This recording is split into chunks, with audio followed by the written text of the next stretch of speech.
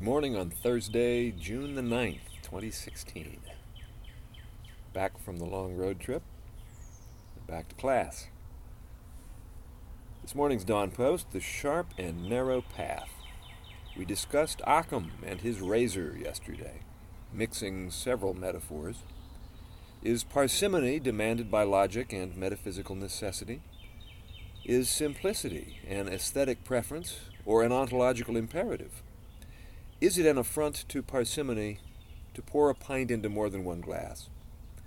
Do we sacrifice babies when disposing of wastewater?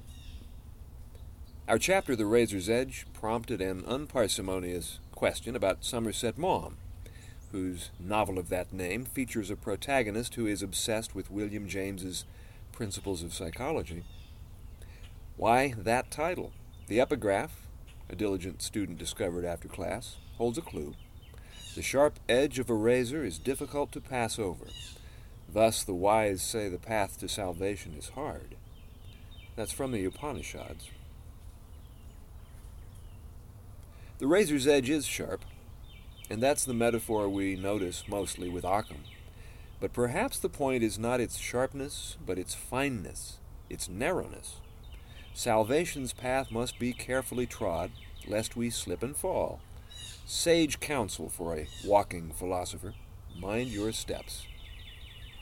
So, what is salvation for a secular philosopher and peripatetic inspired by Occam?